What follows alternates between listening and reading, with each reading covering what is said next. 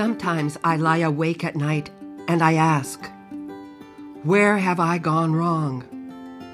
Then a voice says to me, this is going to take more than one night. Charles Schulz, Peanuts.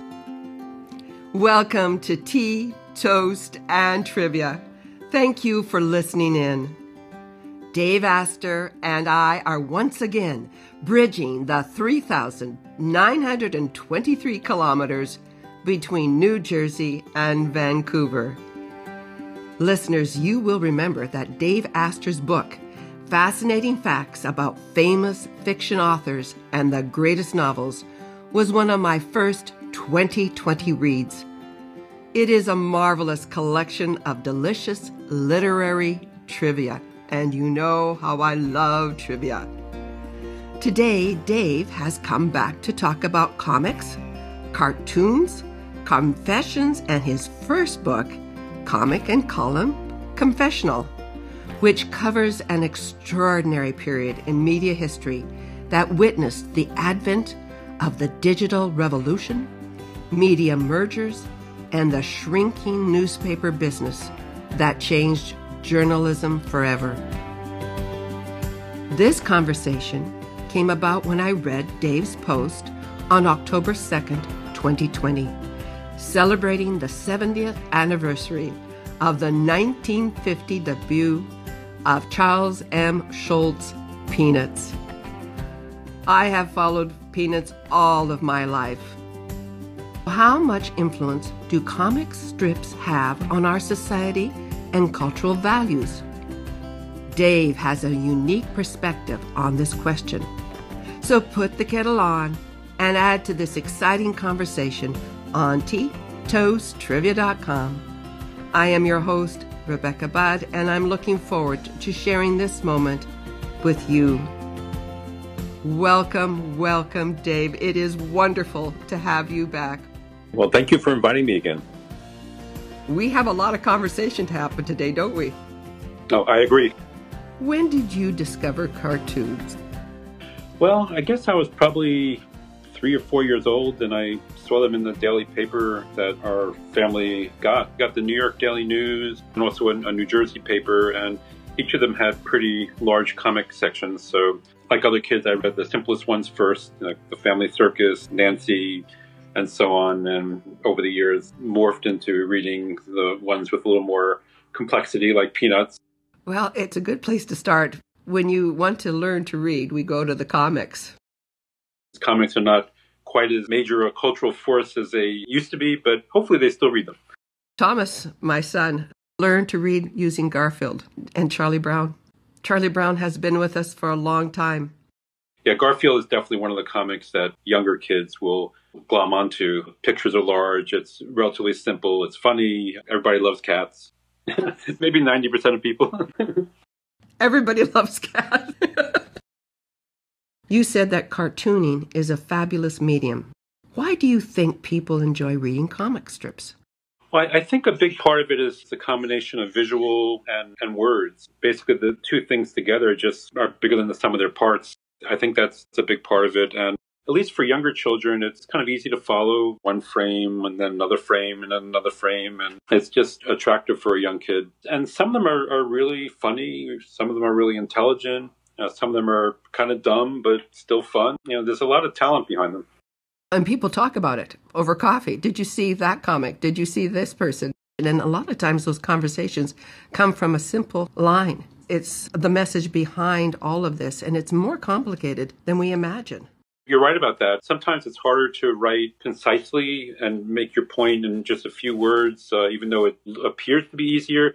And comics, just by necessity, they have to be very tight and concise because they don't have a lot of space. No, they've said this is all you get. Right, exactly. Dave, when you were reading Peanuts and you were reading all of these things as a child, did you ever imagine that you would be interviewing them as a journalist? Oh, not at all. I got the job at the magazine, which was called Editor and Publisher, covering comics when I was 29, I think. Before that, even though I read comics, I had no clue I would have a job covering them. I was a newspaper reporter, more of a general interest newspaper reporter, and I just stumbled into this job because I knew someone, former colleague at a newspaper, who moved to this magazine, and they had an opening, and he recommended me. Suddenly I was assigned to cover comics, and I didn't know anything more about them than anyone else except having read them as a fan. Within months, I was interviewing all these people whose comics I had read, and it was just a real thrill. So what was Charles Schulz like? His reputation is of being a really nice, gentle, quiet man, and all three of those things are a major part of his personality. But he also was a more confident person than I expected. Maybe after all the years of success helped bring that about. He was good, and he was very proud of it, and was just a very nice person. Very accessible. When I would call him for an interview, which would happen maybe 7, 8, 9 times a year, like if Peanuts did something interesting or an anniversary or this or that, he would always come to the phone. He would call his studio, and he had an assistant, and he would come on a minute or two later, and I'm sure he was very busy. So he's very nice about that. Charlie Brown has helped a lot of people over the years. His understanding of his condition and the idea of loneliness and the idea of friendships have come through, and people have identified with that. Absolutely. And Charlie Brown was definitely kind of an alter ego for Charles Schulz, especially the younger Charles Schulz. But when I asked him about that once, he said that every character in Peanuts is an aspect of his personality. He had the Charlie Brown part of his personality, kind of the loner, the put-upon kid who often, quote-unquote, failed. But he also had kind of a fun side, which came out with Snoopy. The different characters reflected different parts of him. This Halloween, I waited up with Linus for the Great Pumpkin, don't you know? Right. Pumpkin patch with no sign of hypocrisy. I know, that was just a classic kind of scenario, the Great Pumpkin and that Halloween Peanut special. And Linus is such a great character, with the security blanket and the insecurity, but he's also very calm and very appealing character. And very wise. Oh, very wise, yeah, very smart.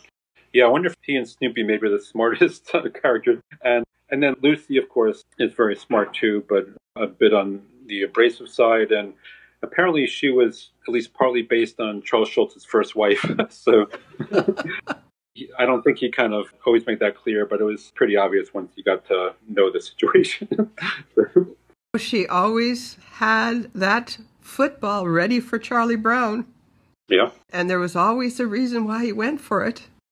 Being able to trust. The whole idea of trust came through. And I think that when you see a comic that mirrors what we want in our lives, it helps us to process. And I think, is that why comics are so real? Because when you think about it, you also interviewed Gary Larson. The Far Side. Now that's an incredible story.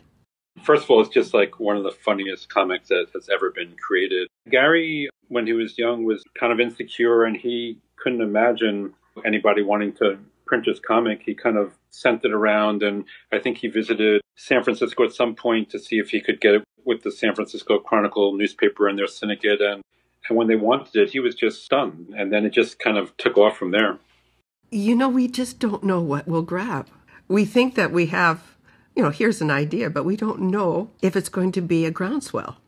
Yeah, and sometimes things are very original for their time. I mean, The Far Side seems, there's so many comics now that are kind of like that, but back then in newspapers, there were very few comics that had that kind of, no recurring character, just bizarre, gag per day. He was kind of a pioneer, at least in newspapers. So yeah, just don't know what's going to take and become popular, and his did.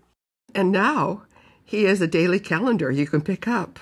The last time I was at the coffee shop, they had it right there. Every day they had The Far Side. It's a conversation starter, isn't it?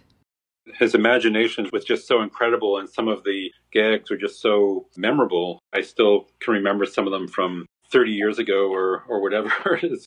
I remember one where a wolf was chasing a sheep. The wolf jumped into a taxi and said, "Follow that sheep," He didn't want to run, wanted a little transportation help, and just things like that. The animals kind of acting like humans and so on. One of my favorite comics when I was growing up was Beetle Bailey. Mort Walker. What was he like? I always wanted to know. He was one of the nicest people you would ever want to meet. I mean, he was just very friendly and down to earth. I would see him at meetings and he would talk to aspiring cartoonists in the same way that he talked to his fellow superstars. I mean, he was just very genuine. I got to know him fairly well, and he was also an incredibly hard worker and always doing something, because Beetle Bailey was only one of maybe 7 comics he created over his career. He also co-created Hi and Lois and created other comics that other people ended up doing. He opened a cartoon museum. He wrote at least a dozen books. He wrote a play, just crammed things into every minute of his life. One thing about Beetle Bailey, started out in the Army. The first few months of the comic, he was a college student. And the comic wasn't doing that well. This was in 1950. I guess this is around the time of the Korean War, so he moved Beetle from college into the Army, and suddenly it took off. It's interesting that some comics don't start the way they end up. And also, Beetle is Lois's brother from Hi and Lois. I did not know that. Right. Let's get this straight. Beetle Bailey was the brother of Lois from Hi and Lois. Yes. Hi and Lois started 4 years after Beetle Bailey did, and I guess they kind of spun it off by having Lois be the sibling of Beetle. Well, you know what that means. It means that you are part of the family. Right. Yeah, all these interconnections. That has given me a whole different perspective. I followed both of them, never thinking, well, I was a young child, wouldn't know that the two of them were connected. That is amazing. Yeah, and the interesting thing is, I'm not sure how many comics were done where they showed that connection. I know about it because I heard it from Mort. I assume there must have been some comics where they showed that. I've never seen it. Cartoonists are writers, but they have a unique way of telling a story. Yes. My thought is, how do they keep focus, and how do they keep it going day after day after day? When you figure they do 365 comics a year, it's kind of daunting. John Updike, the famous author, once joked that it's a lot easier to be a novelist because you only have to come up with like one idea every 2 years. But with cartoons, you have to come up with 365 a year. I mean, he was exaggerating, of course. But I think cartoonists handle that in different ways. A lot of cartoonists will do a lot of comics at once. So they won't like sit down and do one per day and then wait and do another one the next day. They might sit down and do a whole week's worth, a few days, or even a month's worth. And so they get some momentum going. But still, it's exhausting. And there was even a movement back, I guess, in the 90s where some cartoonists were trying to get vacations where they asked their syndicates to run reruns maybe for 1 to 4 weeks a year so they could, take a little time off. And some of the more famous ones had the clout to do that, but a lot of others weren't able to. And then also some cartoonists handle it by having assistants help them. Some comics like Garfield and Beetle Bailey were kind of eventually done by committee, which I guess helped avoid burnout to some extent, even if the original creative vision might have been hurt a tiny bit. Well, this is the thing. There's 2 things they have to do. They have to write the story, and then they have to create the art that goes along with the story. So we have 2 different types of talents that sometimes don't go together. Yeah, and some cartoonists obviously do both. It's like they have a left brain and right brain talent. But there have been some cases where one cartoonist will do the writing and one will do the drawing. It's a major talent to do both and fit them in and make it flow and so on. Well, and actually have a cliffhanger. Especially in the story strips, like Terry and the Pirates or Steve Canyon, even For Better or For Worse, which was sort of a hybrid humor story strip. You from day to day or week to week, you might be left hanging wondering what would happen. Spider-Man, Apartment 3G, Rex Morgan, MD, Judge Parker, they definitely milked those cliffhangers. But... Well, Don's favorite comic when he was young was Terry and the Pirates. Well, that was Milton Caniff. He created Terry in 1934, and it was an incredibly popular comic. I mean, it was maybe the most famous comic in the world in the 1930s and 1940s. And it was an adventure strip, and it was really well drawn. And Milt Kniff did incredible research. I'm not sure how much he traveled, to do his research, but he just did an incredible amount of reading and research to make things look real and genuine. And he had these memorable characters like Terry. Terry was kind of like a innocent kid, and the Dragon Lady was the femme fatale, and then there were various other characters.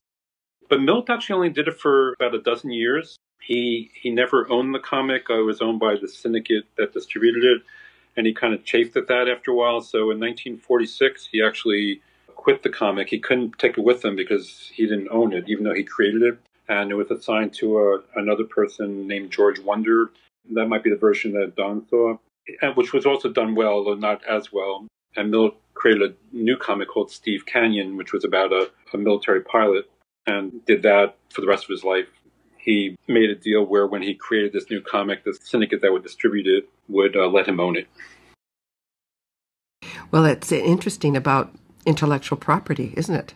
And how we've learned through the years to actually protect that and be able to give the artist rights. Yes, exactly. That's very true. And there's more artist rights than there used to be, although it's certainly by no means complete. But 40, 50 years ago, whether you were in movies or doing comics or other things, you often didn't have contracts you were very fond of.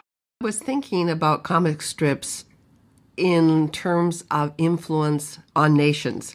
For example, Gary Trudeau was able to provide social and political commentary in Doonesbury. I understand that in 1975, he was the first daily comic strip to win a Pulitzer Prize. Yes. Oh, and I read that somewhere that President Gerald Ford, that same year that he received the editorial cartooning Pulitzer Prize, said, "There are only 3 major vehicles to keep us informed as to what is going on in Washington: the electronic media, the print media, and Doonesbury." Not necessarily in that order. Gerald Ford was a good sport. There's some politicians who would have just not have said that because they were so angry at what Gary Trudeau was doing in the comic.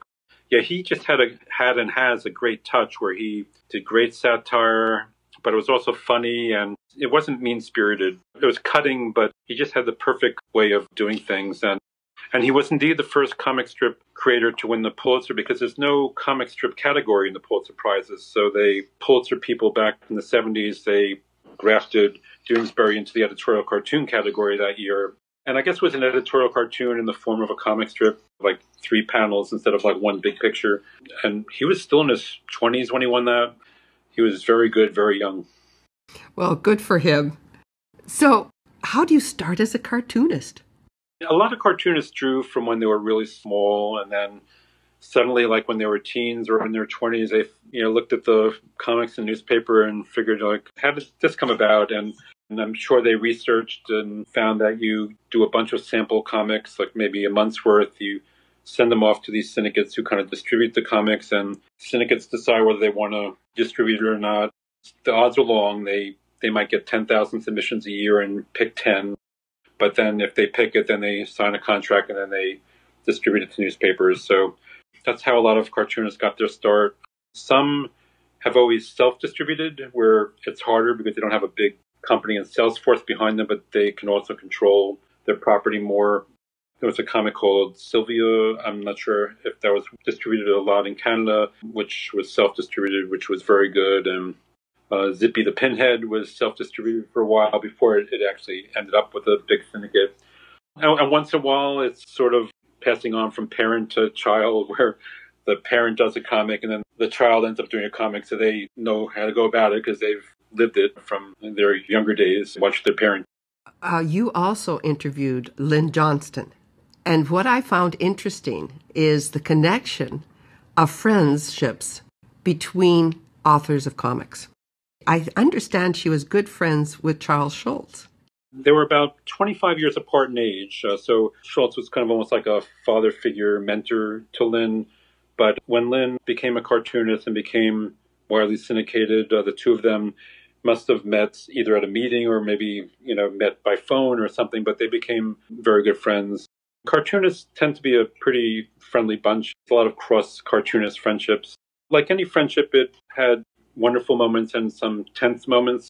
Back in the 90s, Lynn Johnson planned to have her dog Farley in the comic die because the characters in her comic aged. So death was sort of inevitable, even though they age slower than people do in real life. She was discussing that with Charles Schulz, and Charles Schulz was apoplectic. I mean, he just couldn't see killing off such a wonderful character, a pet. I heard through the grapevine, I don't know if this is true, but that he said, if you kill off Farley, I'm going to kill off Snoopy.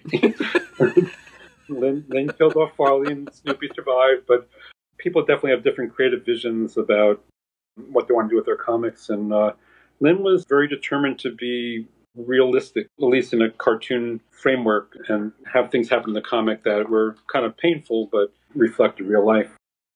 Well, it was interesting. She's Canadian, so that's near and dear to our heart. But actually, comics and comic ideas belong to the world. It's something that they bring an unusual vision to us. And it's a mirror, isn't it, of who we are. Absolutely. I mean, some comics obviously do it better than others. I mean, some comics maybe are just funny and they don't say a lot about much of anything, but there are plenty of comics that really are a mirror. And the people who do them, they're human beings. They have emotions we relate to. They put their characters in situations we relate to. They see life in kind of comic form. It's recognizable. Are your last thoughts on how it was to meet these people?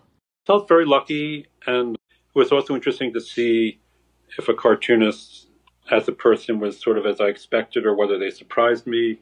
I just found it interesting to learn about their creative processes. And once in a while, I kind of met them just in time, like with Bill Watterson of Calvin and Hobbes. When his comics started in the mid-'80s, he was kind of reclusive and shy, but he was in public at times. He would go to meetings and this and that, and I met him a couple times and I interviewed him on the phone, but he just wanted to concentrate on the comic and not really do any public things. So he just stopped talking to the media and stopped going to meetings. There were a couple years there where I met him just in time. So that was kind of nice, and it was just a fun job. I also covered columnists too, which is a whole other story. Basically anybody who was syndicated. So I got to meet Ann Landers and Dear Abby and Irma Bombeck and people like that. I was really lucky to have a job like that. Well, they were lucky to have you as an interviewer, because if we didn't have you, we wouldn't know about them and the hard work they do and the difficulties of working in solitary. This is a solitary existence in many cases. Writers sit there on their own at the typewriter, thinking it up and having conversations in their minds. We don't know anything about it. We just enjoy what they have produced. What you have done is you honored who they were, not what they did. Charles Schulz once wrote, "Why can't we get all the people together in the world that we really like and then just stay together?" I guess that wouldn't work. Someone would leave. Someone always leaves. Then we would have to say goodbye. I hate goodbyes. I know what I need. I need more hellos. Brilliant quote, and it really shows his awareness of emotions and also his kind of melancholy, and people really could relate to that. And I think that what you do when you come on Tea, Toast, and Trivia, Dave, is you give a lot of hellos to me. And I really enjoy our conversations. And of course, I'm going to ask you, are you going to come back? Oh, absolutely. I mean, I really enjoy our conversations too. You're just a wonderful podcast host and ask great questions, so I would love to come back. Thank you for the hellos. Thank you for being so readily available to talk about things that are important to us. We live in very difficult times. We have a time of solitude now, and now we're learning how to connect and how to do it virtually and to feel that we're part of a community that brings ideas together and encourages each other. So you are so much a part of that world. You were one of the first people that came on to support, and I just really appreciate it. And so does Don, our techie.